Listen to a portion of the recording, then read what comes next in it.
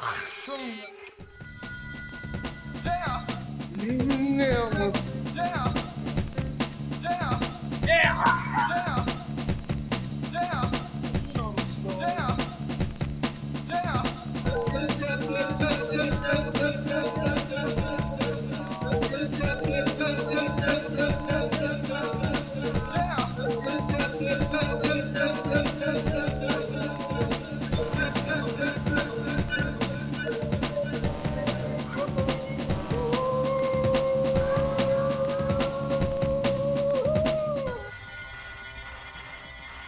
Yeah! Merriam-Webster defines refuge as shelter or protection from danger or distress, or a place that provides shelter or protection, or something to which one has recourse in difficulty. Welcome to today's lesson, a Nick Cave podcast. I'm Andrew, And I'm Sean. and today we're going to be talking with you about the next track from Tender Prey. It's called City of Refuge. Sean, how you doing? You know, Andrew, I'm in quite the mood. I have been listening to this song all day. I even went for a run, and unlike Sad Waters, I'd mentioned previously, was bad for running. This song, as you might imagine, is very good for it. It constantly reminds you of what it is you're supposed to be doing. Andrew, how are you? It's quasi-instructional. It's an exercise ballad, if you will. If Sean- Nick Cave put together an exercise tape, I think that this would be front and center. I'm good. I've been doing next to no running, but I still really enjoy this song. And this song's, maybe not the wordiest that he's ever put out, maybe not the deepest, but there is some interesting history behind it. Some interesting history, you say. Would you care to enlighten us? I would. Words and music for this song are credited to Cave, but it is noted in the credits of the album as being inspired by a Blind Willie Johnson song.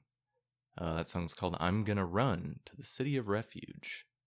In turn, it is said that this song itself is an adaptation of a traditional song called You Better Run, and the earliest known recording of that tune being performed by the Great Wiseman Sextet around 100 years ago. I love those guys. I think this is one person. We're gonna have to fact check that one. We'll have to look up whether it's six We'll figure people that out. or what. Yeah, we'll get back to you. We'll add that to our newsletter. But the Blind Willie Johnson version was eventually included on Original Seeds Volume 1, a collection of songs which inspired Nick Cave and the Bad Seeds. Right on. And I'm kind of shocked. This, in my research for this song, this is the first I'd heard about this album. But it also includes Avalanche and Tupelo Blues, the song that inspired Tupelo, of course, and many others. So I'm going to be checking it out very soon. It sounds like a great collection of music. Yeah, rare for an artist, especially one as, at times perhaps difficult or hard to read as Cave, to put out something that is just so, explicit. Like, this is stuff that influenced me. This is stuff that I'm interested in. A very interesting move from Cave.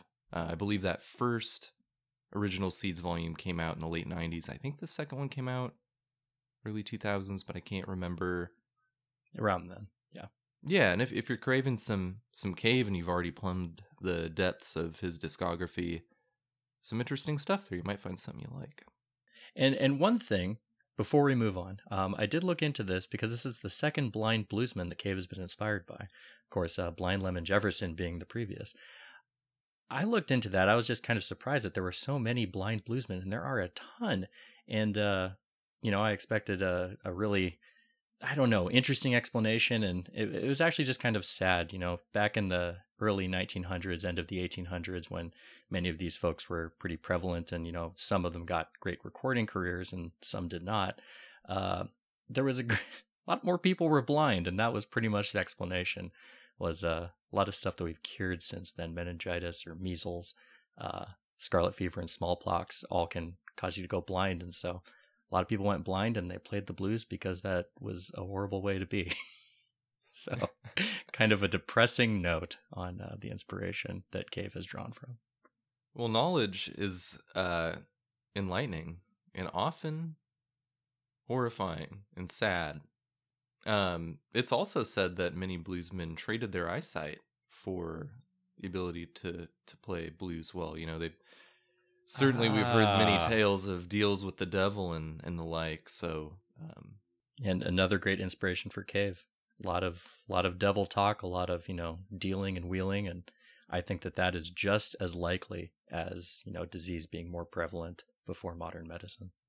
Exactly. Who's to say what really happened back then? Not us. Might be next file. Sean, moving on to music. I gotta know, what do you think about this music? Andrew, this might come as a surprise to you, but I think that it fucking rules. It pops in and it starts off pretty loose. It starts off pretty quiet. We get this awesome play between harmonica and guitar, and it reminds me a lot of some of the stuff we heard on Firstborn in that way. Very kind of, southern, very deserty feeling. Reminiscent as well to me of like Train Long Suffering or something like that. And it builds and it builds, and it reaches, as we said, a level of certified bangertry that just doesn't quit. What are your feelings on it? It don't quit. It's all banger all the time. There's no slowing down. You're on the train. I definitely feel that same sort of connection with Firstborn and Train Long Suffering. It just, rarely are there moments of calm, if any. And it's just very full too. Not only is it steady, you've got a full cast of performers. I think pretty much the full band is working on this one. You've got Cave on the very bizarre, dissonant, haunting harmonica. You got Harvey on acoustic guitar and bass. Roland Wolf playing some extra organ. You got Kid Congo Powers and Blix on guitar.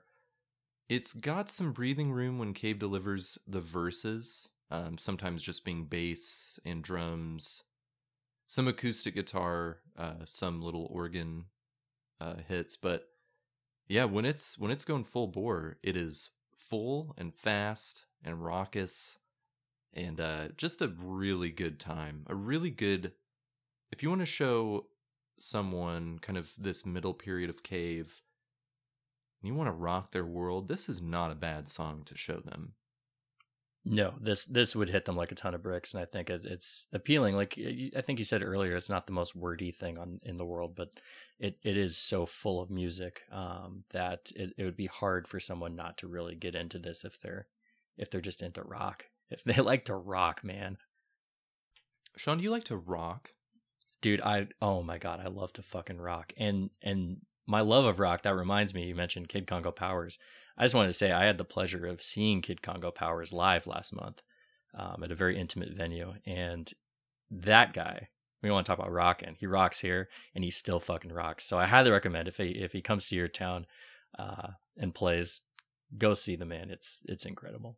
I was regrettably unable to join you, but it's a bummer because he is extremely talented. I've caught some of his Pink Monkey Bird live performances on YouTube. Not the same, but yes, very, very into what he brings to the table here and what he's doing now.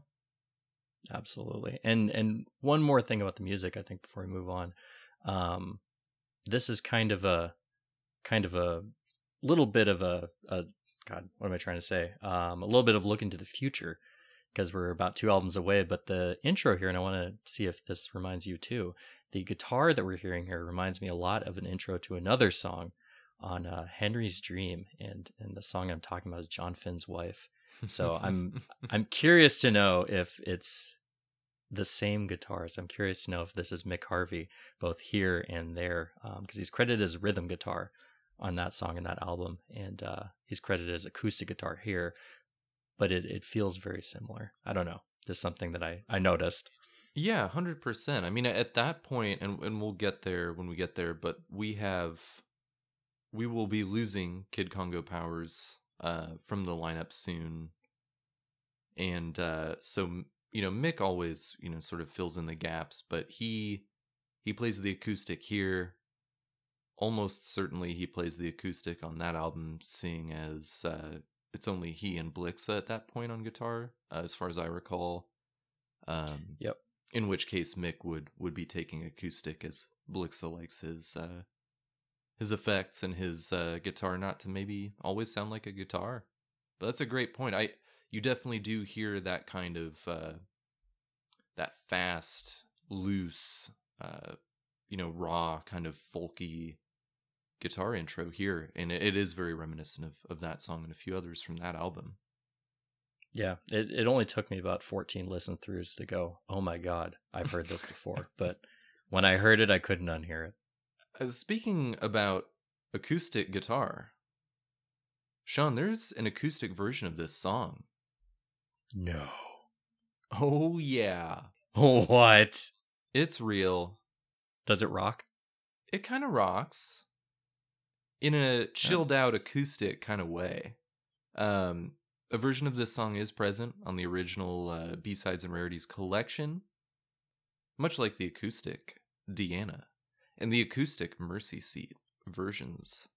It's shorter, and it kind of has a weirdly uplifting vibe that certainly this song does not have, and the recorded versions, the album versions of Deanna and Mercy Seat do not have.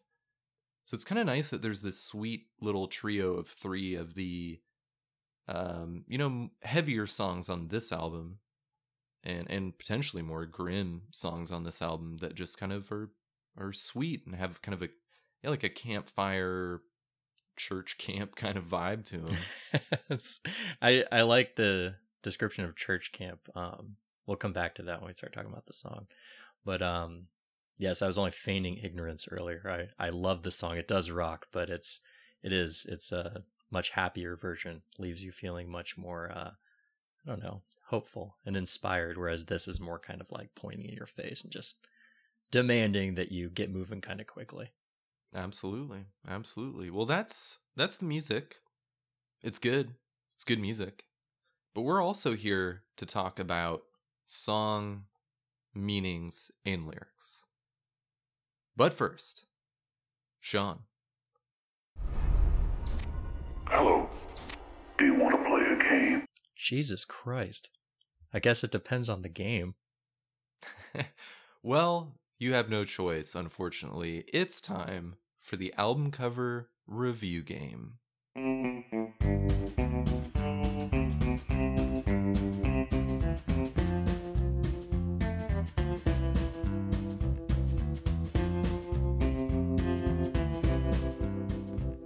The album cover review game. Now this is, it's ringing a bell. I have a memory of this. I think we've done it before. Andrew, could you remind us how we play this game? Yeah, in this fun game, games are fun, but they have rules. And the rules of this game are, we look at an album cover of the album we're talking about. This is all Nick Cave, of course. And we review it based on a series of clandestine rubrics and points and notions. What we output to you, the listener, our service to you, is we will rate them on a scale of 1 to 10 Nick Cave heads. Why Nick Cave heads, you ask? We get pounds of mail about this every year. Well, it's because most of these albums have his head on them. And this one is no exception. Certainly not, my friend. Certainly not. Sean, you wanna kick this one off? Yeah, let's. I would be honored to kick off the album cover review game for Tender Prey. So When I see this album cover, the first thing that strikes me is its similarity to the other album covers in that it's really, subject-wise, just Nick on the front looking somewhere. And so where we've had, the firstborn is dead, he's kind of staring right at the viewer. You have From Her to Eternity, where he's looking off into the distance somewhere, and you have Your Funeral, My Trial, where his eyes are closed, unless you're, looking at the other side of the cover. And he's just kind of like, looking sorrowful in a way. This, he looks kind of, I don't know, like he's just chilling out. And the vibe that it gives me is more refined, I guess, than the others. Maybe not more than Firstborn. That is a very refined looking Nick Cave on the front there. But here it looks like he's kind of gone through something and might be hitting the restart button. And, that might just be my thoughts on this album as a whole, kind of painting that picture and tainting my opinion. But it's my opinion, and I don't have to fucking explain it. Andrew, what are your initial thoughts? Those are very valid feelings. I was really struck more by the text on this one. I really enjoy the big, garish, almost cartoony red and white block letters on the front. They really pop. They're still kind of menacing. And the thing about this cover that I do like is that it really fits kind of the vibe of the album. I don't know that I would necessarily jump at saying that about any of the others so far. It may be the first one, but it's a little more refined. He looks good. He's wearing a black and red suit, and his pale skin sort of match the album color combo. The black background, the red and then white letters. Again, holding what looks like a cigarette, and he's got kind of an interesting look. He doesn't seem like he's trying to be, outwardly menacing as he may have in the past. Yeah, absolutely. Yeah, and moving to the back cover, we have the and I'm basing my review on the vinyl that I have right next to me. On the back, we have the track list split amongst portraits of the band. They look like those old glamour shots you used to get when your family would take you to some weird studio and prop you up and give you a juice box. But these shots look really nice. I really like just the vibe of the band. It's very menacing, but none of them look angry at me for listening to this album. So it's kind of a nice change of pace. I am kind of disconcerted by the way Blix is staring right at me, but yeah, it's all more refined. I like the use of shadow too.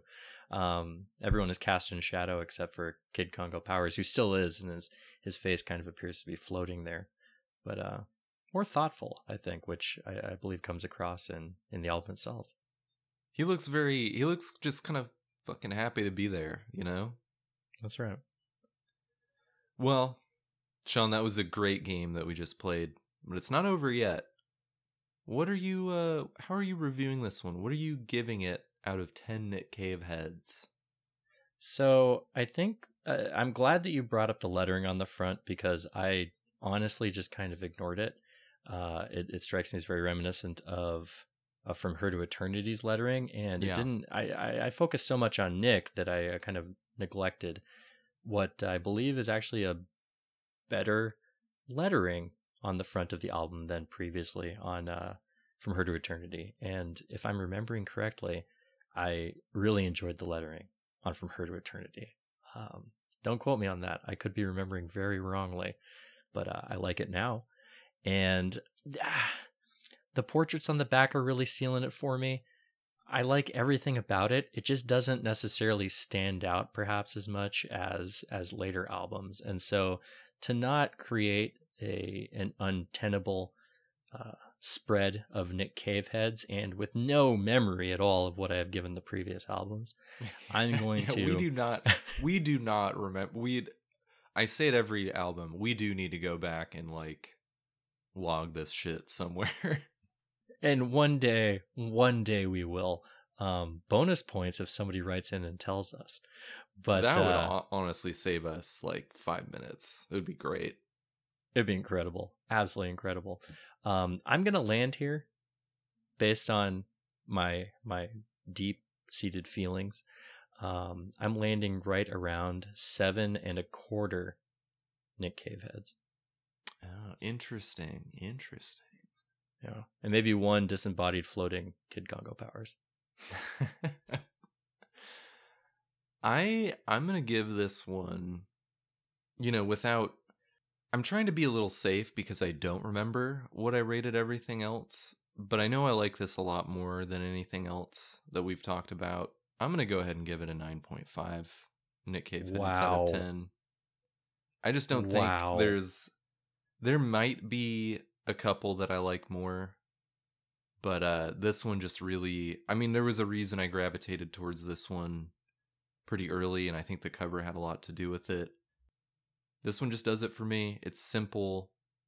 They're not trying to do too much. It probably took them, 5 minutes to 5 minutes at a Macy's. Exactly. Everybody gather around, knock it off, Blixa, and we're done.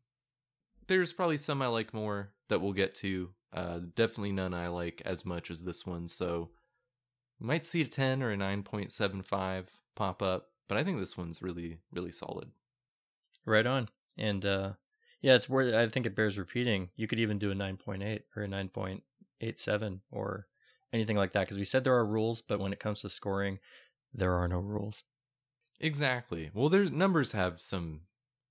are rules for numbers, but really we can just break it down as much as we have to make that happen. I look forward to the long and lengthy history that we will develop with the album cover review game. I'm looking forward to seeing how it is we change and where we end up landing on all of these, and if the scoring stays comprehensible. Yeah, we may just redo it all at the end. So, just another reason to stay tuned. Sean, you want to get into the lyrics? Andrew, I'd like nothing more. Lyrics and song meanings. All of that.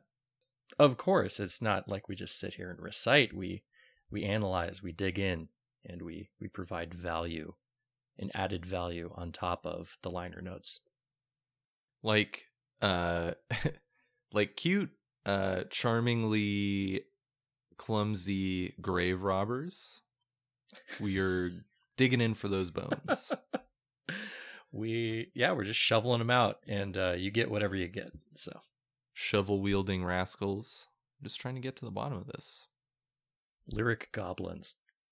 Andrew, do you want to kick us off? I do. Before we get into verse 1, as we have this chorus telling us you better run to the city of refuge, I did want to point out, this idea, this city of refuge, is likely, don't want to say 100%, but strongly appears to be in reference to the biblical idea of cities of refuge, which were safe havens where people who committed, who caused accidental death, committed manslaughter could have asylum. They'd be taken from the city of refuge and tried once they got there, and if found innocent of premeditated murder, they'd be returned to the city of refuge with guards for their protection.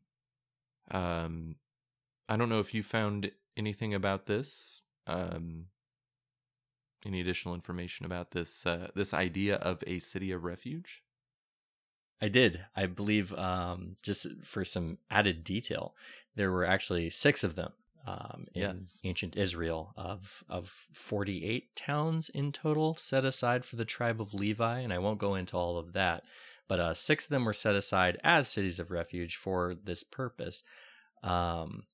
Because back then, the reason you needed a place like this was because just the law of the land allowed for blood vengeance, which meant even in cases of manslaughter where there was an accident, say, you're a shop owner and your ceiling collapses on a customer.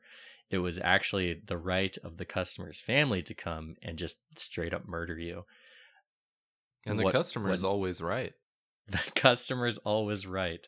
And sometimes dead, and then the customer's family is always right. So they structured this as a way for people to not necessarily, bog down all these different towns and create this big bureaucracy, but for these people to be able to go somewhere and get a fair trial. And they actually made the roads to these cities, it sounds like, very flat, very wide, so that anyone accused could get there very easily. It is also interesting, one of the theories behind why they kept it to only 6 towns, split evenly between the East and West Bank, was because these towns often became hives of crime, hives of scum and villainy. And so in order to kind of isolate and focus that on a small number of towns, they kept the number pretty low and made them very specific. So interesting stuff. I had no idea, but fascinating. Yeah, and the amount of bearing it has on this version of the song, there's certainly some biblical elements here, but that's just sort of a, basis for the backbone of the song, backbone of the previous versions of the song. And it's a good jumping off point, especially knowing that Cave often traffics in this stuff. Absolutely. So the chorus, this starts out with the chorus, a very odd way to go. Basically just telling you better run to the city of refuge. He basically repeats this starting quietly, and then it ratchets up along with the music, becoming basically one of the most incendiary displays of power the band's really kind of flexed up to this point. Almost matching the first album in its unhinged sort of just raw power. But I think the main thing to draw from this chorus, the "You Better Run," versus maybe the "I'm gonna run" or "I'm gonna run to the city of refuge" from the original performances, this kind of has more of an antagonistic or cautionary tone to it.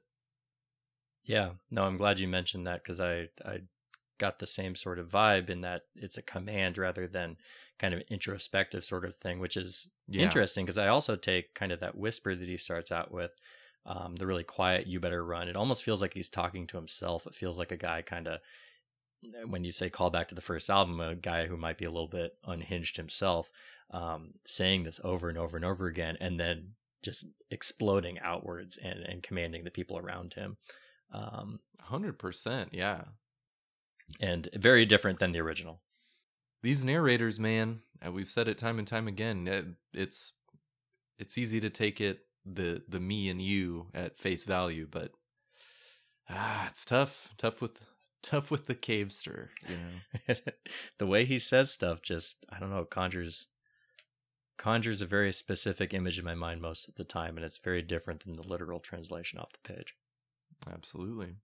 So right after we finish with these commands for the first time, we get kind of a sermon here. It begins, "Oh, when you stand before the Father in a state of shame because your robes are covered in mud, when you kneel at the feet of a woman of the street, the gutters will run with blood.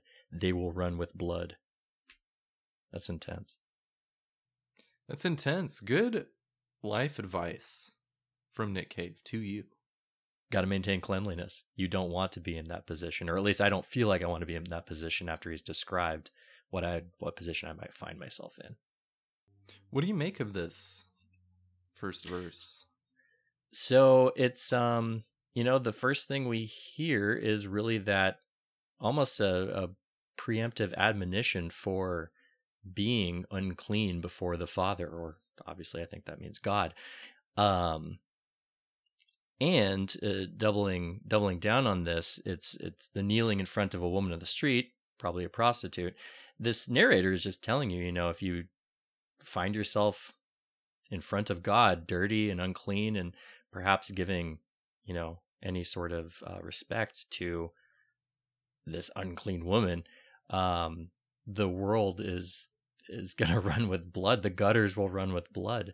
So it's kind of an intense introduction to whatever it is this narrator is trying to tell us. I am unnerved at this point.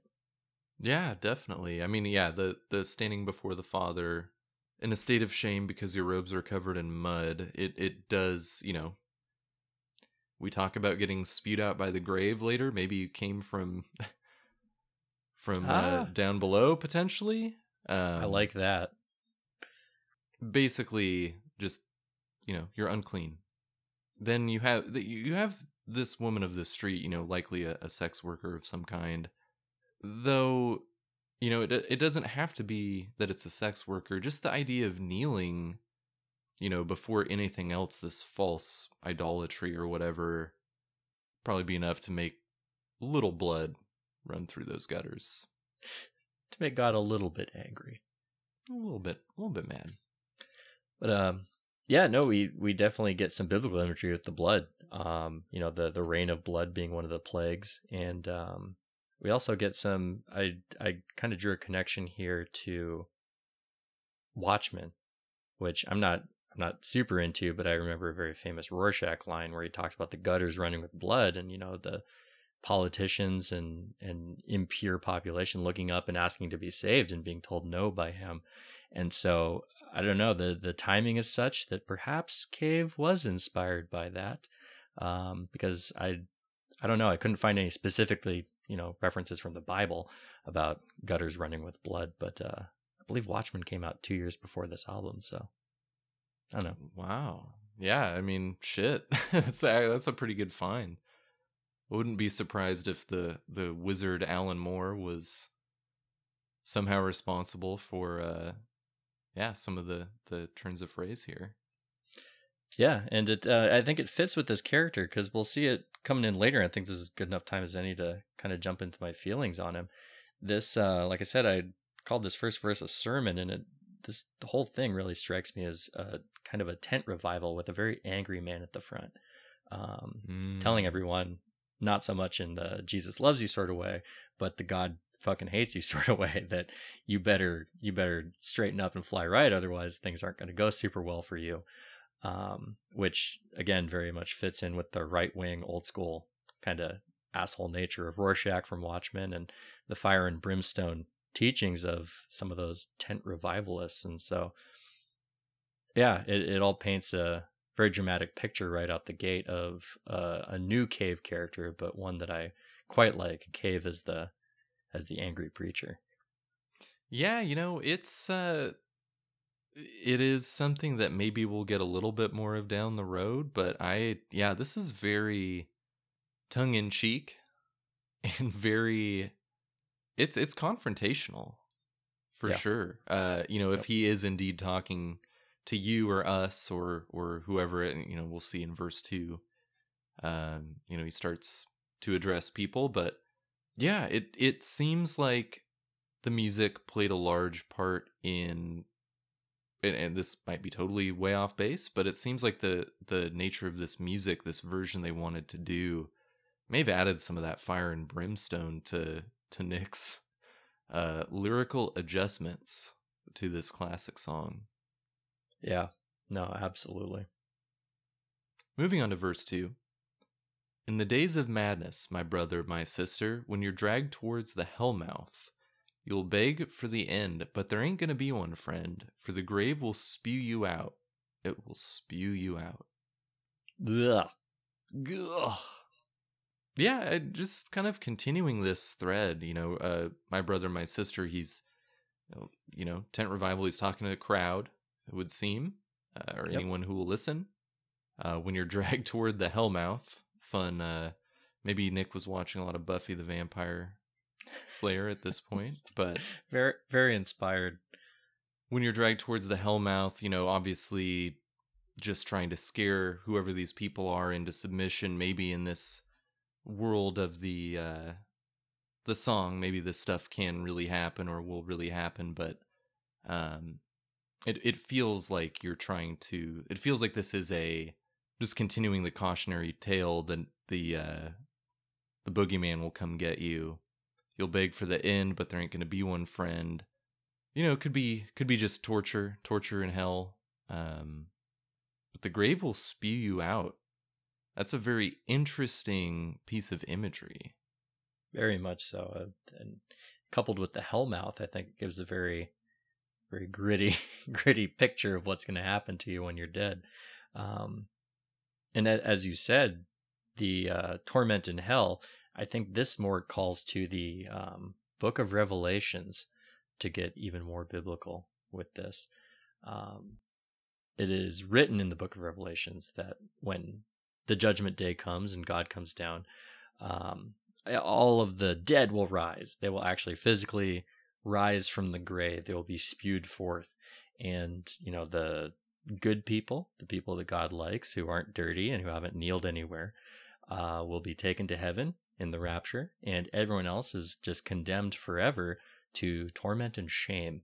So they have to play their rib cage like a xylophone forever. Well, it depends on the shape of their skeletons. Some of them will be accordions, some of them will be basses. Depending on the size and shape of the person, they will form an incredible skeleton band for all eternity.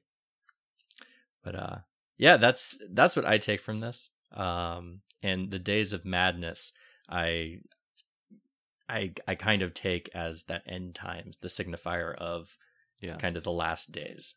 That's what I got from that. Yeah, absolutely. That's basically my reading on it. I don't know that there's anything, you know, outside, the biblical stuff that you mentioned that's especially novel, even in comparison to Cave's other stuff. This just feels very slight, but still very heavy and fitting with the song. Yeah. Yep. And, you know, I'll keep coming back to it, but I really like the idea of the revivalist minister, because a lot of those sermons are just as slight. A lot of the things that get people really whipped up, if you've ever kind of watched and listened to them, there's not a whole lot more content than this. It's just describing how bad the people are and how much you're going to get tortured. And so it feels like he's right on brand if that's the character he's going for. Absolutely. Yeah, that is a really good point. You want to grab verse 3? Let's do it. So after another refrain, we go back to the chorus and, you know, are instructed to run once more. There is, I do want to say there's a great little organ solo in this chorus. Little organ bloops. Oh, it's so good. It's just everything else goes quiet and there's a little bit of drum in the background. I think the guitar keeps going and you just hear the organ do its bloops, and listen for that next time through. Verse 3. You'll be working in the darkness against your fellow man, and you'll find you're called to come forth. So you'll scrub and you'll scrub, but hey, the trouble is, Bob, the blood, it won't wash off. No, it won't come off. And Andrew, my first question for you: did you hear Bob the first time you listened to them? It's not. It's not. It's Bub. It's gotta be Bub. So it's really rough for me because I swore it was Bub, and this might be a case of suggestion, but I'm on Team Bob now. I think if you really squint your ears and really listen, there's an O sound in there. I think it's Bub. He said he rhymes it with scrub. I woke up, there's no way it's Bob. When I woke up today, I would have been right out there with you. Signs and pitchforks and torches, but I'm Team Bob for now. We'll figure this out later, but okay. I mean, I know it's Bub, but I would like to put it to the listeners to let us know what you think. Is he saying Bub or Bob, or is he or Bud? What is it that you hear, or something, or a strange unknown fourth thing? But, a fourth one of those. He does not say scrob. But we are dealing with Nick Cave, who has tortured more than a few rhymes. So you never know. Also, with the untrustworthy narrators, who knows what the fuck he's up to here? That's right. And who knows what the fuck anyone's up to. Andrew, working in the darkness against your fellow man. This is a beautiful transition. Yeah, working in the darkness against your fellow man does sort of conjure working in the shadows, but also just love thy neighbor. Well, if you're working in the darkness against them, plotting against them, what good are you doing? You're making the world a worse place. This phrase, working in the darkness against your fellow man, I believe comes from God's Gonna Cut You Down, which was another traditional folk song that Johnny Cash actually covered and recorded later in his career. I'm not sure that it seems biblical to me. I didn't look it up, but more than anything, even if it's not directly from the Bible, it is sort of a summation of that idea of, if you're plotting, if you're coveting thy neighbor's shit, or trying to get ahead, and if you're participating in capitalism, maybe to perhaps, if you're working against your fellow man, you're probably deserving of these rivers of blood. Yeah. No, and this is the closest I think we get in this song to the preacher telling you to love thy neighbor. So I'm glad you brought that up. It's basically not telling you to love thy neighbor. It's telling you not to attack or work in the darkness against thy neighbor. And very classically biblical in that, darkness is often seen as a cloak. It's seen as the cloak of the deceiver and a place where one might hide from the eyes of man to do these dark deeds. But as there is darkness, there is light, the black and white dichotomy. And light, obviously, for anyone who knows anything about the Bible, light is famously God. The yin and yang comes from That's the Bible. Right. That's right. That's where that originated, was with God and the devil, not anywhere else. And, the light of God shines down and uncovers all these secrets. He sees you when you're sleeping. He knows when you're awake, and he certainly knows if you've been bad or good. So you better run, as the song goes.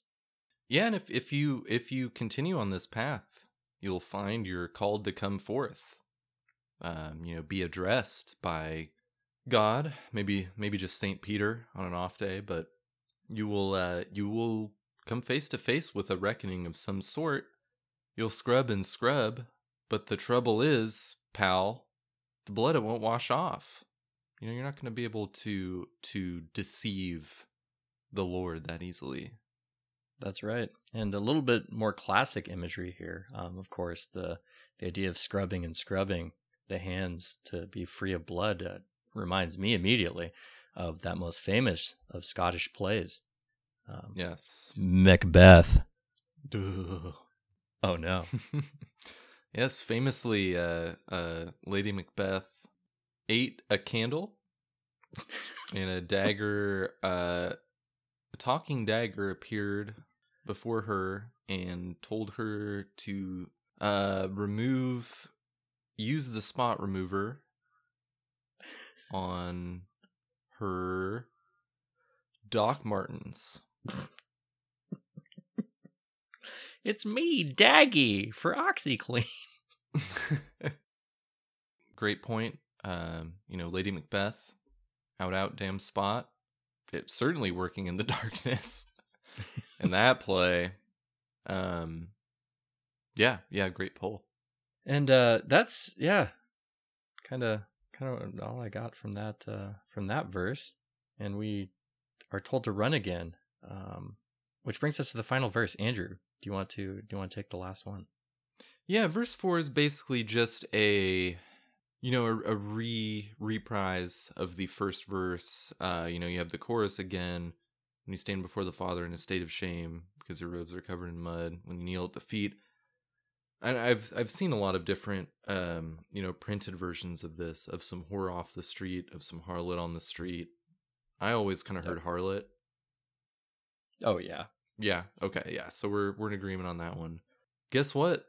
You better take the moon out of them, because those gutters are going to run with blood. The continuing fascination of Nick Cave with gutters, it continues.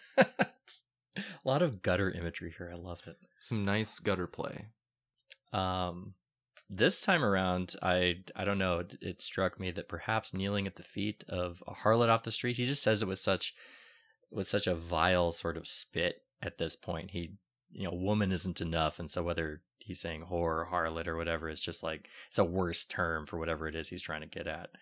And it really sounds like he is just trying to spit that out.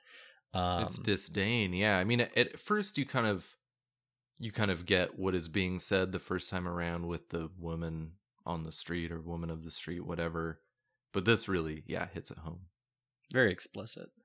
But it also, in the context of the Bible, this time around kind of struck me that it could be a reference to marrying a woman who is not a virgin, which was a huge no-no back in the day.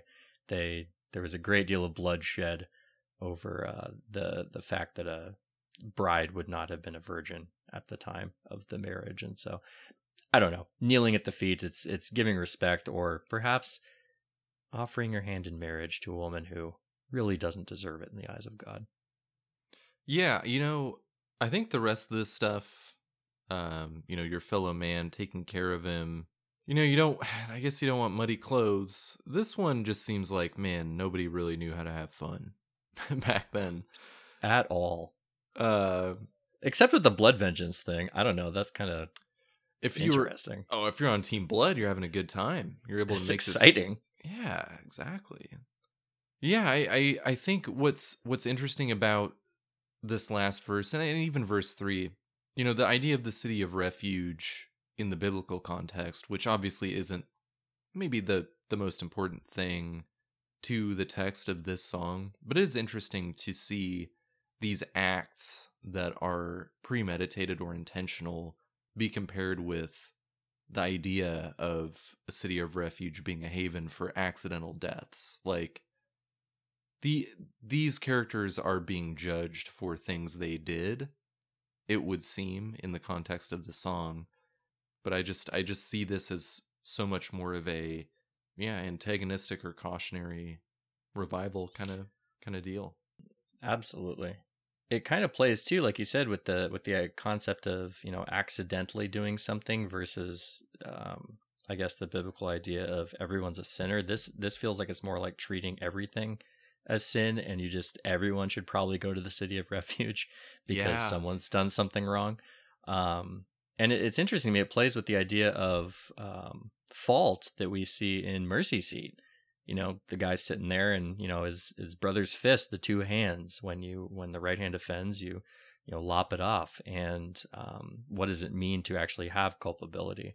It's interesting to see him bring in this idea and kind of make it more broad than it strictly was in the Bible, just for manslaughter, but apply it to just the very concept of sin and the concept of being saved.